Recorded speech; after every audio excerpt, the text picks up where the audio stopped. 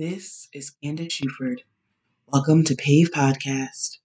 You're tuning in to episode 18 entitled ADHD and Creativity, the new feature series. Here, we focus on crafting content that helps you to feel powerful, augmented, vulnerable, and eclectic. We will have a stimulating and engaging podcast out on Thursdays. Let's work together and pave the way to you. Hi, my dear friend. I wanted to share with you all what I'm going to be starting on. I'm going to have a new feature series about ADHD and creativity every third Thursday of the month. So I'm really excited about it. I feel like it's an important topic to talk about because there are still a lot of unanswered questions around ADHD, and I want to continue to shed light on something that affects me on a daily basis and that I am very passionate about. But before I get into how I found out about my ADHD and how I manage it in regards to my creativity, let's hear about the drink that allows me to access the best parts of my ADHD superpowers. Hey guys, so if you know me on social media or in real life, you know how much I love mud water. Why? Why do I love it so much? Well, it's a really awesome coffee alternative because it induces alertness and not dependency. It helps to improve your mental capacity and function, physical stamina and performance, and your overall health. A few ingredients that mud water contains are lion's mane, which helps with mental performance, cordyceps, which helps with physical performance, turmeric, which helps with inflammation, and cacao, which boosts your mood. So if you're looking for a coffee alternative that will enhance your overall mental and physical health, go check out my affiliate link at linktree/PAVE podcast. Cool. Okay. So now I'm going to have a story time with you all about how I got diagnosed with ADHD. So I had always had a pretty relatively quote unquote simple work schedule. Even when I started working, I was working at a grocery store part-time. And so I was working part-time and doing volunteer work. And so my schedule was able to be flexible. Well, when I had to start working full-time, let me tell you, it was not pretty. Every day I would come home exhausted. I barely had any energy to cook or wash my clothes or go to the store. And it just was so overwhelming. And I was like, this is like, how can this be? Like, everybody does this. Everybody works full time and they're still able to function. And so I was wondering, like, why am I having such a hard time? So I finally decided to go and get tested, and that is how I found out. So I was about 23. I'm 28 now when I got officially diagnosed with ADHD. And it's not surprising because a lot of women do not get diagnosed with ADHD until later on in life. It's usually in their late 30s to early 40s. They're usually diagnosed with some sort of mood disorder. But it's actually ADHD. So I'm very fortunate that I was able to get diagnosed when I did because it helped explain a lot and it helped me to know what resources I needed to reach out to figure out how to manage better. So naturally it was a relief for me to be able to have a name for those feelings of overwhelm and just feeling like I wasn't able to life, or quote unquote adult, as a lot of people say. But at the same time, I was overwhelmed with exactly how to manage it.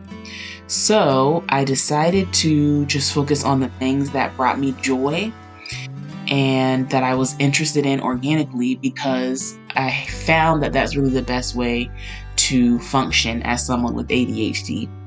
A lot of my struggle that was in regards to ADHD, a lot of the anxiety that came with it was trying to do the things that I thought I should do because it was a good idea.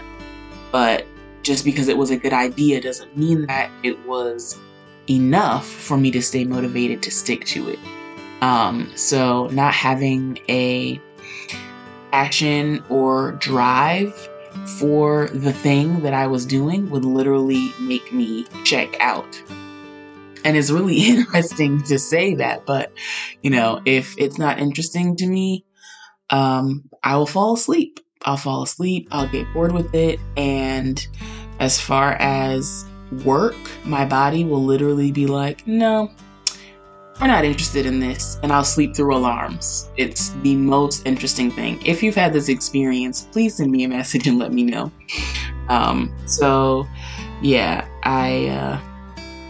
I had to find something that I was passionate about. Otherwise, it just gets pushed to the back burner of my mind.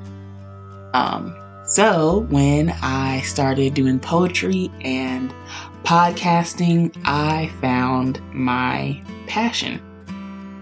So to go in detail a little bit more about how ADHD and creativity connects, because of the way that our neurons function, we are able to notice things that other people don't. And so it gives us a lot of interesting ways to combine creativity. We have a lot of energy and passion, and we're able to do a super cool thing called hyperfocus on the things that interest us. And when we find that thing that we're interested in, it really helps us to have more self-esteem and really just build trust within ourselves. It's also very soothing and grounding, because I always have so much going on in my mind. Being able to do something like write poetry or record a podcast is almost like a meditative experience. So it's really nice to have a place to direct my energy, and to get my thoughts out. And it really helps me to feel one with myself. Having a art form for anybody in general, but especially those with ADHD, can really reduce stress. It helps boost levels of serotonin. And when your serotonin is boosted, that means that your depression is down. So although a lot of my projects I enjoy thoroughly, I'm not able to complete all of them. But this project, because I was ready to break out of the circle of not completing things, I enlisted help. And so I was able to follow through and keep working on this project. And it's gone really well, but I couldn't have done it without assistance. So if you have any tips or tricks on how you are able to power through your projects with ADHD, I would love to hear from you guys. So that's just a little bit about ADHD and how it interacts with creativity, and I hope it helps you guys to get a little bit of a better understanding of me and ADHD in general.